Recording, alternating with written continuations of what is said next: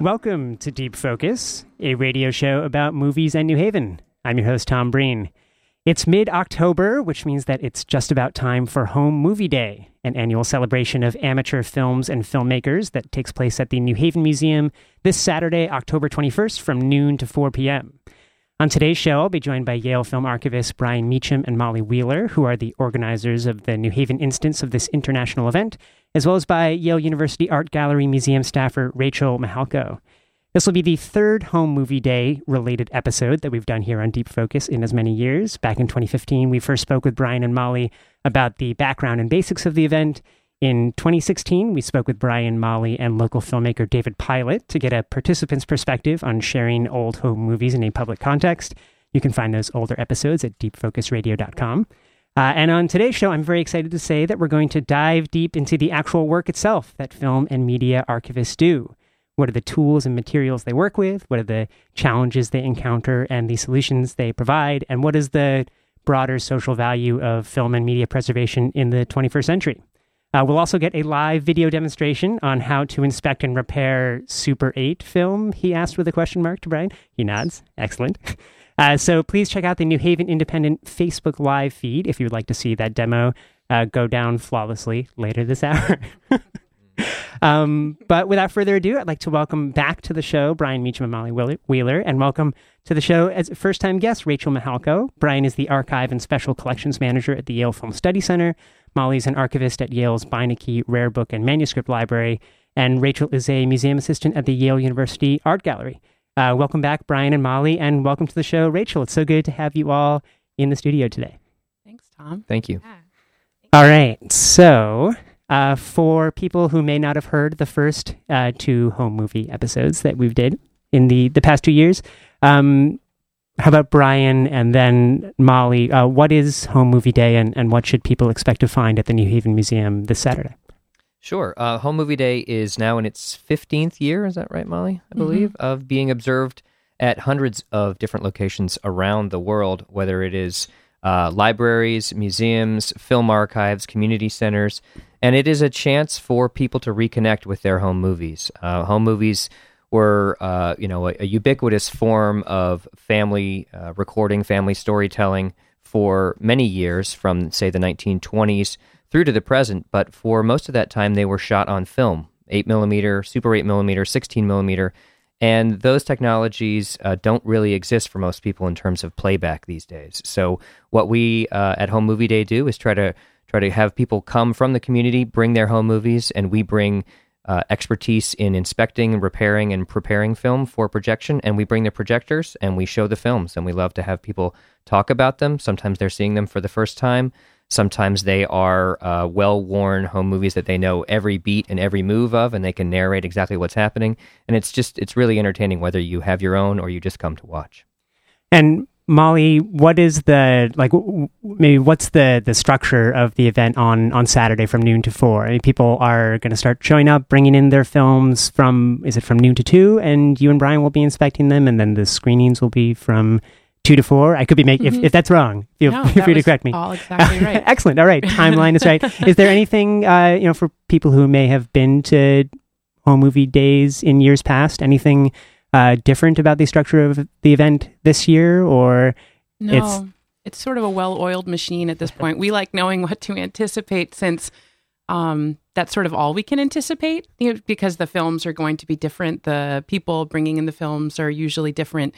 So once we have everything sort of settled and organized, we can then just roll with whatever the film may be. The only thing I guess I will add to the structure that you shared was that noon to 2 is when we do urge people to bring their films in, so that we will have time to prepare them for projection.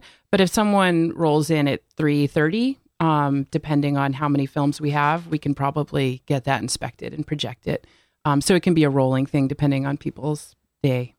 Now, I know that Rachel and I attended Home Movie Day 2 years ago, I think was when we were there together. And a few films stick out in my mind. One is of I think from the 40s or 50s, and it showed a trolley going through, or a streetcar going through East Rock. I think it was a very snowy day, and I think that's when I first learned that East Rock was a predominantly Polish neighborhood for most of the mid 20th century. I also remember one from pre-revolutionary era Cuba, and someone's father going on a vacation to Cuba. Are there any home movies from last year in particular that stick out in your mind?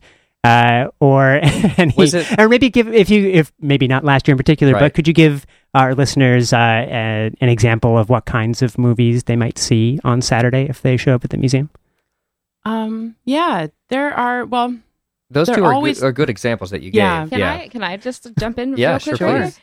There is one that I remember from 2 years ago that I really loved. You guys may remember this one, and I hope you do because my memory is not great. But there was an older gentleman who brought it in, and it was a film of he and his friend or brother maybe who they had directed their own film as children, and that was that was a horror their film? Movie. Yes. Yeah, that was great. Yeah, So that's that a almost whole goes, genre. Yeah, from the home movie to almost the amateur film production, right. which is so great to see. A lot of times it'll be these sort of just actuality films of a trolley going down the street, but sometimes you'll get a full on production with cast and crew, title cards, and obviously well thought out costumes and props and settings and everything, and special effects. I remember effects. quite a bit of goop, right? Because it was a horror film, right? Yeah. I think it may have been East Lyme or somewhere east of here. Yeah, and I remember maybe a doll like flying from a bridge to simulate the body of. Yeah, that's right. Yeah, you all have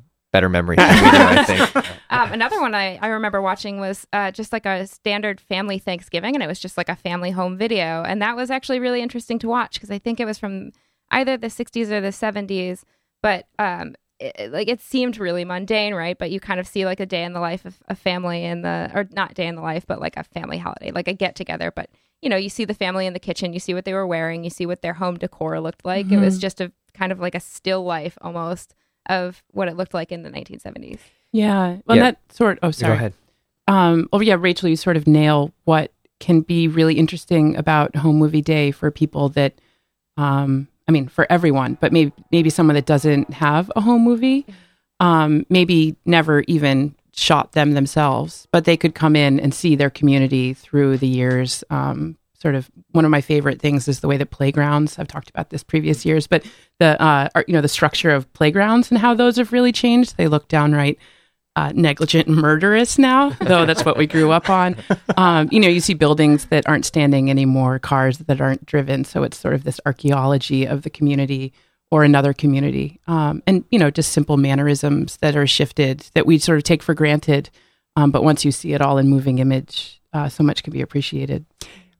Brian and Molly, we've had you on the show a number of times in the past to talk about different kind of film archival projects that you've worked on, and whether the Yale Film Archive, the Treasures from the Yale Film Archive series, the Herb Graff Film Collection, and we've spoken a lot about the kind of contents of films that you've worked on. But one thing that I'm kind of looking forward to geeking out a little bit to today is to hear a bit about and to learn about what the actual process of film preservation, restoration, and archiving is like. Almost, I don't want to bar you from talking about what images are going, what stories are going to be presented, or what materials we're going to be looking at on the screen, what information. But I think this is a part of film that probably not a lot of non-specialists think about or know much about. So today is going to be all about the materials and how you work with them. So maybe, Brian, I'll send this first question your way, and I know you've brought some stuff to show and tell, and we'll jump into that in a second. But could you start off by giving us a kind of broad, basic definition of what film preservation is and what a film preservationist does? Sure. Well, film, those terms, conservation, restoration, archiving, preservation, they all have separate meanings, and the meanings are not necessarily always agreed upon by everybody who uses them. But in a general term, film archiving is could sort of be an overarching term. Film preservation would be the activity of taking an older film and making a new quote unquote preservation master or preservation copy of it. So the film itself no longer, you're not accessing maybe the original, but you've now made a preservation copy from which you can make a new screening copy or a new print or a new digital master that can be shown to the public. and you try to get that film back to its original state. You don't improve it, you don't colorize it, you don't sharpen it, you don't change the aspect ratio. You just try to get it back to the way it was originally and sort of reverse the ravages of time. Conservation is a more common activity. That's pretty much what I'm doing on a daily basis, is trying to just stop any further degradation of the film. I'm just conserving it. I'm just putting it in the cold vault, lower humidity. I'm protecting it. I'm putting it in better cans. I'm taking it out of a rusty can. I'm taking it off of a junky reel and putting it on a polypropylene archival reel, that sort of thing. So I guess that's sort of conservation and preservation. Restoration would be something where maybe you're taking multiple sources, you're using digital tools to take out scratches, you're trying to optimize something, you're restoring a stereo soundtrack that might have been lost. There's a sort of more kind of active activities that go into restoration, try to bring back something that parts of it have been lost, and you need to sort of almost recreate them in a way. And this is something that you've brought up a number of times when we've spoken about the Treasures from the Yale Film Archive series, is that there is a kind of mantra of the film archivist community that goes that film preservation doesn't really work without presentation and kind of sharing the works that you are conserving or restoring or presenting. And so how does that aspect of presentation, of display, of projection factor into a film archivist's responsibilities? Well, yeah, preservation without access, that's, it's preservation, but it isn't the full cycle. It doesn't bring back the film to audiences, which is really important. And it's one of the great things about Home Movie Day is, we're not really preserving these films. We're sort of repairing and kind of conserving them in the moment and then sharing them again. And that's something that we find really important. But yeah, of course, access is key to the activities of any film archive, getting films out there in a variety of different ways, whether it's public screenings, research access, something that I'll talk about later with the home movie that I brought here, digital scanning and copying those films so they can be seen by multiple people in multiple parts of the world at the same time, and sort of won't do any further damage to a film format that can't really be easily projected by many people these days. So yeah, access is completely key to the film archive activity. Molly, when you sit down with a film on, let's say someone brings one in at 12 o'clock on Saturday to the New Haven Museum, they give you, maybe what is it that they're going to be giving to you? What are the materials that you're going to receive? And then what are the questions you're asking yourself as you're evaluating what needs to be done to this film in order to get it into a state kind of adequate to present at the New Haven Museum or to return to this family or whatever the end goal may be? Yeah, so actually the person that does that, the inspection work, is Andrea McCarty, who will be doing it for the third year. And so she could say more about that. But upon drop-off, we do sort of, we catch the person's name so that we can reconnect them to the film. But we also identify the format, write down some information on the outside of the box, and then we pass it on to Andrea. And then that piece of paper she makes some notes, and that piece of paper will travel back to the owner so that they might understand more about the needs that their film has. But she's looking for tears, poor repairs, shrinkage, some gauge shrinkage that might make it so that it can't run through the projector properly. If there were poorly repaired tears, then we'd also or bad splices, it would come undone in the projection. So in the projector. So we just make sure that no action of ours while passing over the film will cause any further damage. And sometimes we have had to just say this is a little bit too far gone, but we always make sure that we make recommendations on what to do with these films so that while the person may not be able to gain access to the film that day as part of Home Movie Day, we tell them how they could reformat it so that they could see it in another way, another day. And I think we're about to kind of see Brian take a look at a film and maybe ask some of those questions and see how those repairs may work. But I want to ask Rachel one question first, and that's, I know that your background may be a bit more with still photography than moving image photography, but what are the questions that you kind of ask yourself or that you've been trained to ask when evaluating the condition of say a still photograph, both for the purpose of restoration, but also archiving or any other tasks that you are looking to perform with it? Right. So, I mean, it's fairly similar, I think, to film, to moving image film, just because you look for a lot of the same preservation risks on a plastic base with the chemical emulsion. But the first thing that you want to do with photography is identify what kind of photo it is, because that makes a huge impact on how you should store it and if you should separate it from other things. In archives, you always try to maintain the original order for things, but for a lot of the time with still images, they're often interleaved with albums or just other paper collections. So, which I think is a little bit unlike the film archives. You don't really often find film in this because you just can't file it the same way in a folder with paper. I'm sure you do actually find that maybe more often than I think. Mm-hmm. But yeah, the first step you have to take is identifying what kind of photograph it is, and then from there you have to figure out how you will store it. And some things require cold storage, some things can't be in cold storage, and you have to figure out what level of deterioration it has too. So if it's bubbling, maybe it's more urgent than something that's been in a corner for decades, just flat and A-okay just for now. But the climate is the most important thing too. Well, I know that we're in a somewhat kind of sweltering small box of a room, so I hope that the temperature in this studio is not ruining whatever you've brought in today, Brian. But let me say that you're listening to Deep Focus on WNHH-LP, New Haven's home for community radio. I'm your host, Tom Breen, and in honor of Home Movie Day on Saturday, October 21st at the New Haven Museum, I'm talking with Brian Meacham, Molly Wheeler, and Rachel Mihalko about film and media preservation. So, Brian, you very generously brought in some of the tools of the trade from your office at the Yale Film Study Center. And if people are interested in seeing what Brian has brought, you can check out the New Haven Independent's Facebook live feed. Could you tell us a bit about what is sitting on the table in front of you and how does it work? Sure. Okay, so this is a homemade Super 8 rewind bench. These rewinders are fitted with a shaft that fits Super 8 reels, and they've been bolted to a piece of wood. It can be any length. These were probably attached to something permanent before I found them on eBay and bought them for Home Movie Day. What I brought with me is a reel of home movies from a collection donated by a filmmaker associated with Yale who collects home movies from India. And when he returns to India every year, he gathers up the home movies that the flea market sellers have collected for him over the year.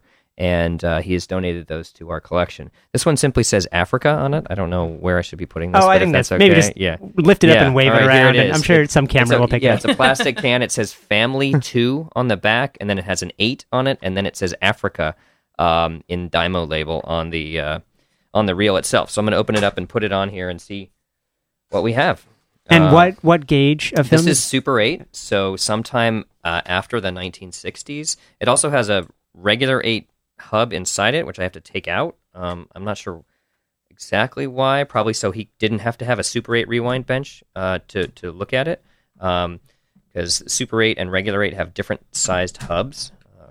So anyway, that's neither here nor there. But it looks like we start right on film, so I want to put some leader on this because that can't go through a projector, and I shouldn't. I don't want to touch it. I don't want to rewind starting with that. So, and what is leader? Leader is this white plastic film. It's exactly the same width and has the same perforations as film, but it doesn't have any image on it. It's just like a protective kind of leader. Can't use the word to define the word, but that's what I call it. But that's the beautiful thing of having a video feed as well. You can just wave it, and people know what you're talking about. Yeah. So let's put some leader on. I brought my splicer. So this is a little Italian plastic guillotine splicer where you put the film in and then you chunk it down and you have these blades that cut off the excess tape.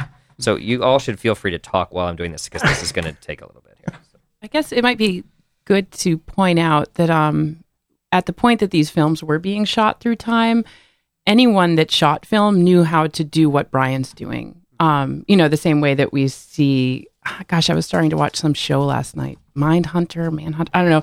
And it was just showing someone threading a reel-to-reel machine and how that seems highly specialized and complicated now. But so many people had reel-to-reel machines. They knew how to use them, thread them, how to troubleshoot some of the issues.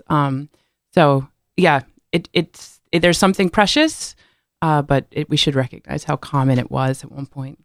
So I guess we'll talk a bit about this towards the end of the episode when we think about what the kind of broader social value of film archives and film archivists are today. But when you think about how this used to be, like what Brian is doing right now, used to be pretty common knowledge or commonly accessible to film fans and filmmakers. Do you think of that as a kind of major loss in kind of cultural understanding of how to interact with media that are so central to our day-to-day lives? Or is this an antiquated form that only specialists should really know how to do now, and it's okay that the broader public is as familiar with how to work that as when they lift the hood of their car? Go ahead. No. You'll go Rachel and then Molly. Okay, I was just gonna say, I mean, I think it's important, of course, to know how to do this for specialists. Like, somebody must know how to do this. We don't want to lose that knowledge, but I mean, there's also much more knowledge that we have to know today. I mean, we have different kinds of formats of media and moving images, and it's online. We have time-based media that people don't know enough about, and I don't know. I think that our energies are focused for good reason on other sorts of formats, and everyday kind of ways to play movies. I mean, I guess turning on Netflix doesn't really take that much knowledge to do, but I mean, you have to know how to work a TV or a computer or a smart TV, which actually is really difficult. Okay. Anyway, go ahead. Yeah, no, that's really, those are excellent points. It's true. I mean, it's all relative. I mean, this was the technology. And as you say, I mean, I have a certain, I don't know, I don't think it's nostalgia, but I do miss a certain, like, mechanical ability that is demanded of me in everyday objects. There are, I'm not doing that with my car. it's still every day being presented to me as an opportunity. But sometimes in these everyday items, like a camera or, shooting video of my kids or something, I feel sort of locked out of some of these things. But that's a personal preference, maybe not a cultural critique. I definitely feel that way too, though. I mean, for certain digital platforms, you're sort of dealing with somebody else's template on something rather than going hands on yourself and building something. Not that you're building, and I guess this is a template also, but it's having that like touch of it just makes it slightly more, I don't know, something you own, I guess. Mm-hmm. And I think that's a conversation that people who love film are always having about really all aspects of movies, whether it be a longing for more like practical special effects or to see movies presented in 35 millimeter versus just like a screening of a Blu-ray. I think that there's always, not just in the kind of specialist community, but a longing to get back to an understanding of how, the history of film developed, and also maybe the almost imperceptible, almost subconscious qualities of movies that come through when you're watching kind of analog made material as opposed to digital. But maybe as Brian's just about done setting up, Molly, I know that, well, maybe correct me if I'm wrong, but your area of expertise at Beinecke is on digital preservation? Well, no. Or, not so much. I'm sort of, no, go on. Yeah. Oh, well, I was going to ask how, if you do work in digital, but if not, then this may not be an appropriate question. But, when preserving digital or video materials as opposed to film, how is the process analogous? And what are some questions that you're asking yourself when looking to preserve material that you can't just plunk on a table kind of physically, but are rather working through on a computer or some other digital device? Yeah. So my job is more that I work with the analog material or digital video cassette, but often the objects themselves, and then I sort of shepherd them through the process of being reformatted and sort of cataloging them and capturing information about it. You have to create a certain amount of metadata before you, just data about an object, data about data, so that you then, when it becomes a digital file and its representation as a digital file, you can understand what it is, what it was supposed to be. But for people that do specifically digital preservation, and so my work does dovetail with that because I create these files that then need to be preserved. It's sort of a whole other layer. And a lot of the archives that we're getting now are just things that were directly shot to file. So it's this more of a file management and file preservation. Born digital is what we call it in the field. So that almost becomes more of like digital forensics, figuring out if something is what it says it is, because you can't just look at it like this. You have to take just as much responsibility for correctly identifying it, but you need to have certain tools, certain machines, certain programs. We just actually, the Beinecke just hired for the first time, or the library at Yale just hired a software preservationist. So they're actually going to be working with how to preserve software and preserve the environments in which some of these things were created. And then that gets into like emulation. If the environment in which you initially experienced the file is really important, you somehow have to build that to then appreciate it. So digital preservation is really exciting when you're actually looking at born digital material, but it is a whole field that I'm not really a part of. We do have people at the Beinecke that do that.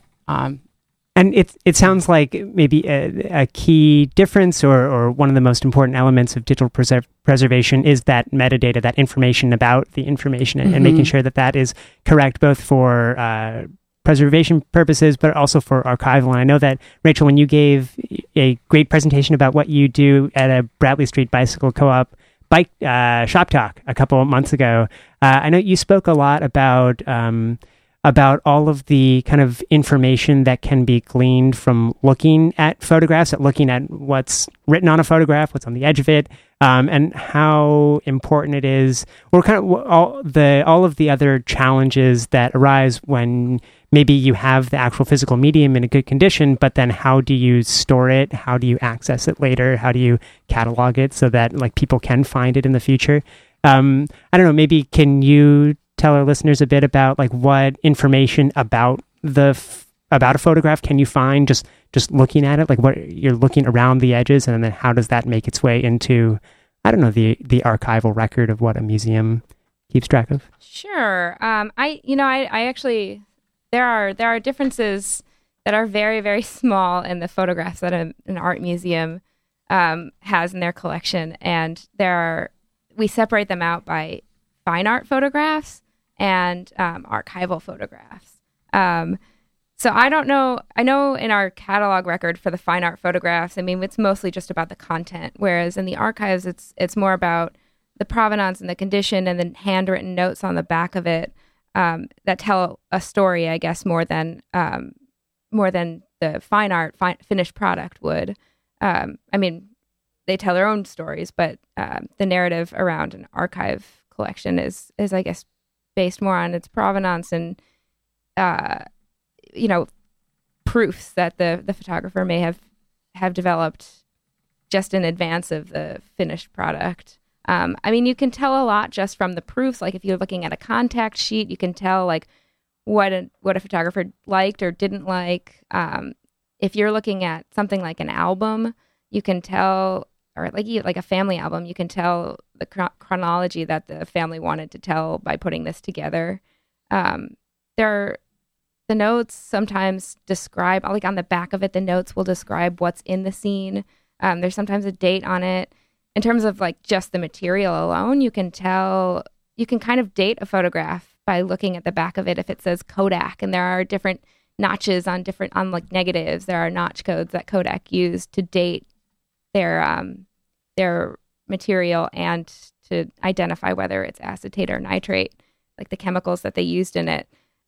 So it depends on what you're looking for. There's tons of information, and then of course the content of the image, you can glean a lot from that too. But so there's always a trail of clues that inform you about the nature of the material, the age of it, and also the content of it. And I wonder if maybe that we could segue back over to Brian. And I realize the microphone may be in your way if you need to jerk that up. No, or it's move fine. it I realize I'm making this like subtle rattling noise throughout the whole conversation. Fine. I'm sorry. It's a good background noise. Yes. So what do you have set up? And also maybe as we're talking through these questions about what you learn about the film from looking at it. Yep. What can you tell us about this film from Stringing It Up? Sure. So I don't know that it's Africa. It could be, but it doesn't. Most of the films that we have from this collection, if it says New York, it's film of the Statue of Liberty and the Empire State Building. This would, typical tourism material. This doesn't strike me quite that way. I don't see any safaris or anything that looks typically African, but it seems to be family wandering around outside. We have some cows pulling a wagon. We have some statues. We have some kids playing. Rachel mentioned the edge codes or notch codes. Film has the similar edge codes because Kodak made the film, the motion picture film, as well as the still film. And we have an edge code chart here that tells us exactly which little symbols correlate to which years of production. And this film has a plus on it, which for Kodachrome, for small gauge film, is actually 1969, which fits with what I see in the film as far as the clothing and the cars and things like that. So I believe this is a Kodachrome reversal original shot in 1969 or maybe just thereafter, maybe in 1970. And it has been projected. It has some frame burns in it, some burns where the for whatever reason the film got stuck in front of the lamp, and the lamp melted that particular frame. It also has a number of cement splices, which means that the person who shot it didn't just shoot an entire roll. This is much longer than a roll that would fit in a camera anyway. But these pieces were edited together in a kind of intentional way. Cuts were made and splices were made with cement, which is another thing that Molly mentioned. Everybody knowing how to do this sort of thing.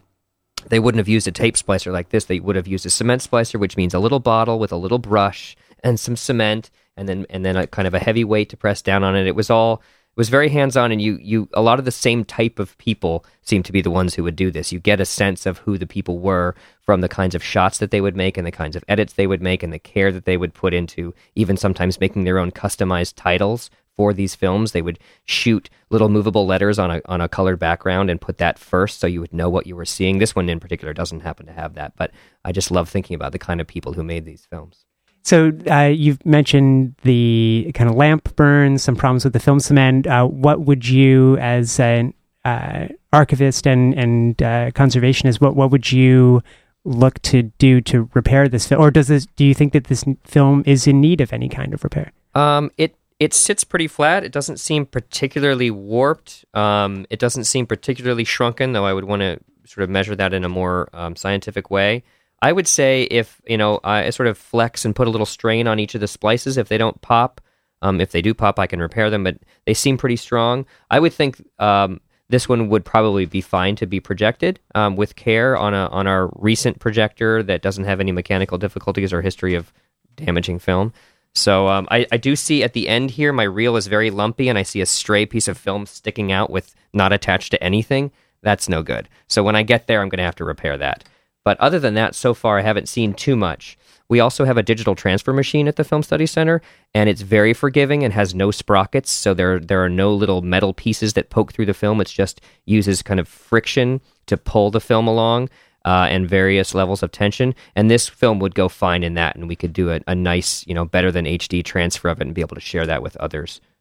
So I posted on Facebook before our episode about having you all on to talk about movie preservation, and I threw a question to Brandon Upson, who is one of the archivists at Vinegar Syndrome, which is this exploitation film restoration company in Bridgeport. And I asked him what are some of the most kind of common challenges that he and his colleagues there see when they're working on and restoring films. And he said, so they work with obscure exploitation and horror films, commercial releases, and said that just finding them and their rights holders is often one of the bigger problems. But he said that keeping them at a good cold temperature and dry and watching out for their namesake Vinegar Syndrome, the kind of decay of the film, are the three kind of biggest things they have to look out for. And I wonder if we could maybe each of you or whoever wants to field this question talk about the importance of temperature and the climate of the room in which film is stored, because the history of film storage and film archives seems to be one of struggling to find the right conditions with which to store film so that it is properly preserved and doesn't explode or decay into a bubbly, gooey mush. So maybe I'll since Brian's working on that, maybe go to Molly and Rachel. Could you talk a bit about the conditions, like the environmental conditions that are required to preserve film in an ideal situation, and some of the problems that arise when you have film stored in a dank basement or in a hot studio like this? Do you want to take it, or since same issues? Yeah, they're very similar issues. I actually have. I don't know if the camera can pick it up, but I do have one of those. Just wave it around and we'll see if the camera picks it up. Well, it's a little bit small, but this is from that presentation that I did that you mentioned at the Bradley Street Bicycle Co-op. It's from that PowerPoint, and I took some pictures for it of some negatives in the Yale Art Gallery archives and the institutional archives. I can't obviously take them here, and I can't take them here even further because I put them in a freezer after 2 years of asking for it. We finally did, and they had to be put in cold storage because they're a mix of nitrate and acetate negatives, and they can self-combust in a hot climate, and they were in a hot climate. So what we ended up doing is we put them in a freezer. I think it has to be, below 40 degrees Fahrenheit, and with a relative humidity of 20 to 30%. And it's best to not have the humidity fluctuate too much. These were on a plastic base, so they had to go in cold storage. There are also glass plate negatives made of the same chemicals, but those can't go in the freezer because of the glass. But what happens when you have it in a bad climate or a warmer climate is that the nitrate starts to bubble up on the plastic base. And the pictures that I have are of some bubbled up negatives. And so when you take pictures of them, you can see like just sort of white lines all through, like looking like cracked. And is there any hope for the photograph after something like that happens, or is that an image of beyond repair? It's beyond repair. The only hope is what Brian was talking about, just trying to conserve the image as best you can. And so that's why we put them in a freezer. They're not digitized yet. So when I spearheaded this whole initiative to get them in cold storage, one of the first things I did is I made a guide for the gallery staff that said, basically, don't ever access these because they're wrapped in plastic. And so you have to acclimatize them too when you take them out of cold storage, and this whole to-do about it. But it's important information. It's the only thing that exists from the 20s to the 50s, the 1920s and 1950s, of like just installation shots. And this one's of a Yale Art School ball in 1939. Like, this stuff is really cool, but you shouldn't access it unless you're planning on digitizing it, because the more it's handled, the more deterioration it's going to cause. And I mean, these things, some of them, when you touch them, it'll turn to dust. Mm-hmm.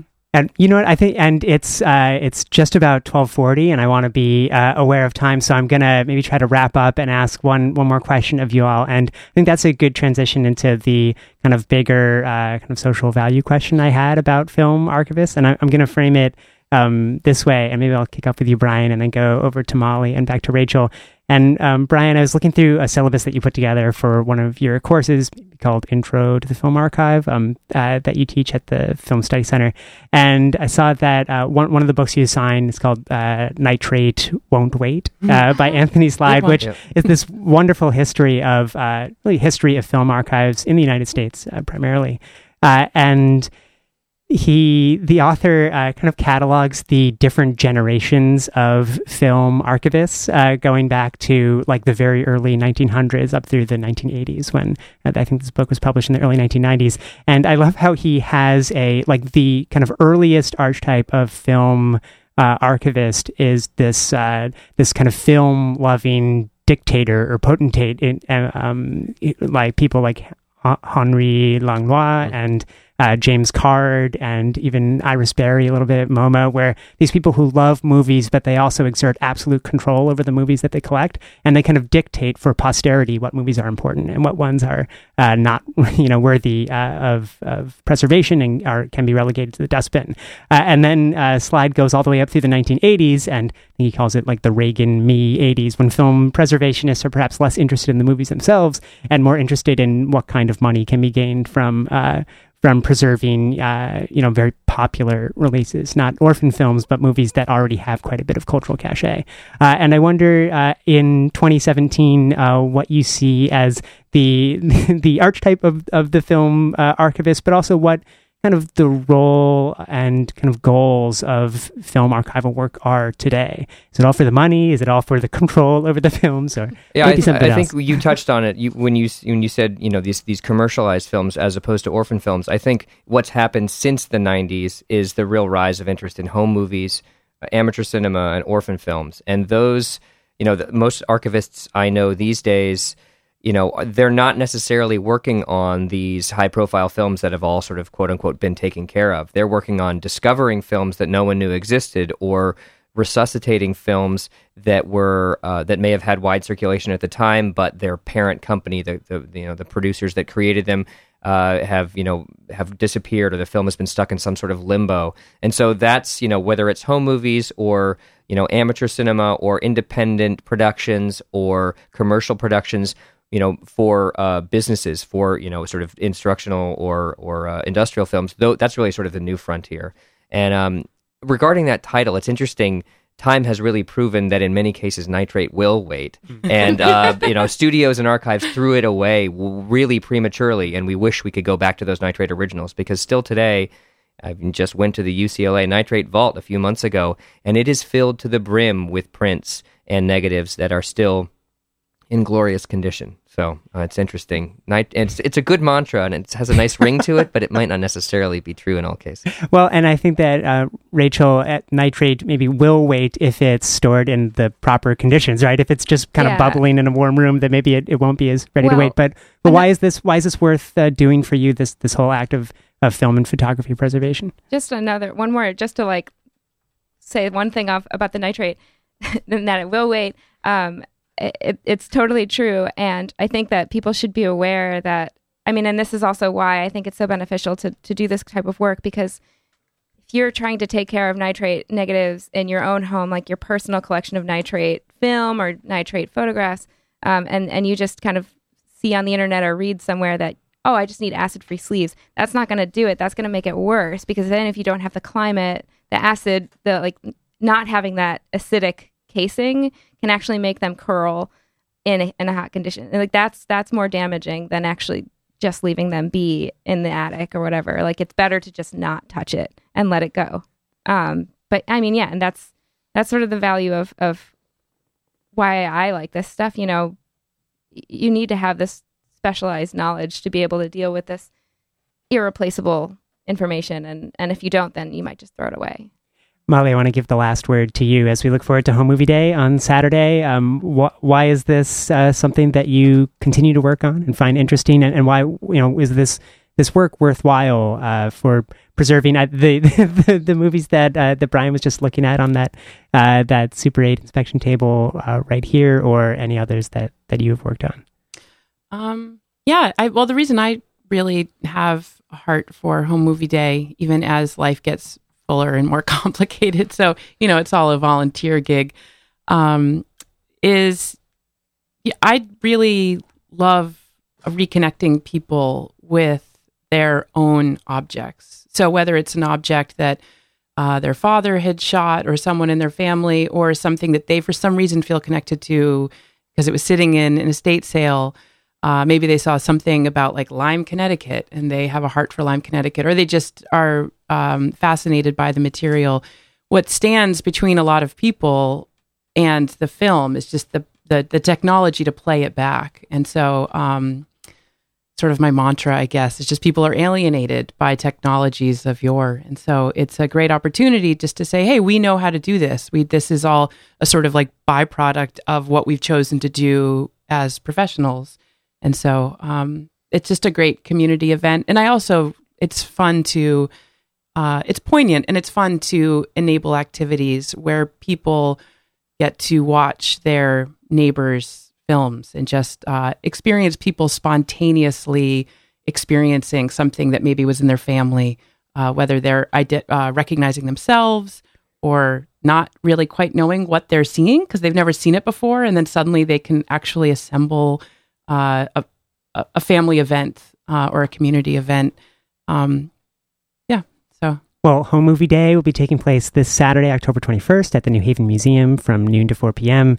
Brian Meacham, Molly Wheeler, Rachel Mihalko, thank you so much for coming on the show today and for bringing this stuff for us to look at and for talking with us about film and media preservation. I so appreciate it, and I can't wait for this Saturday.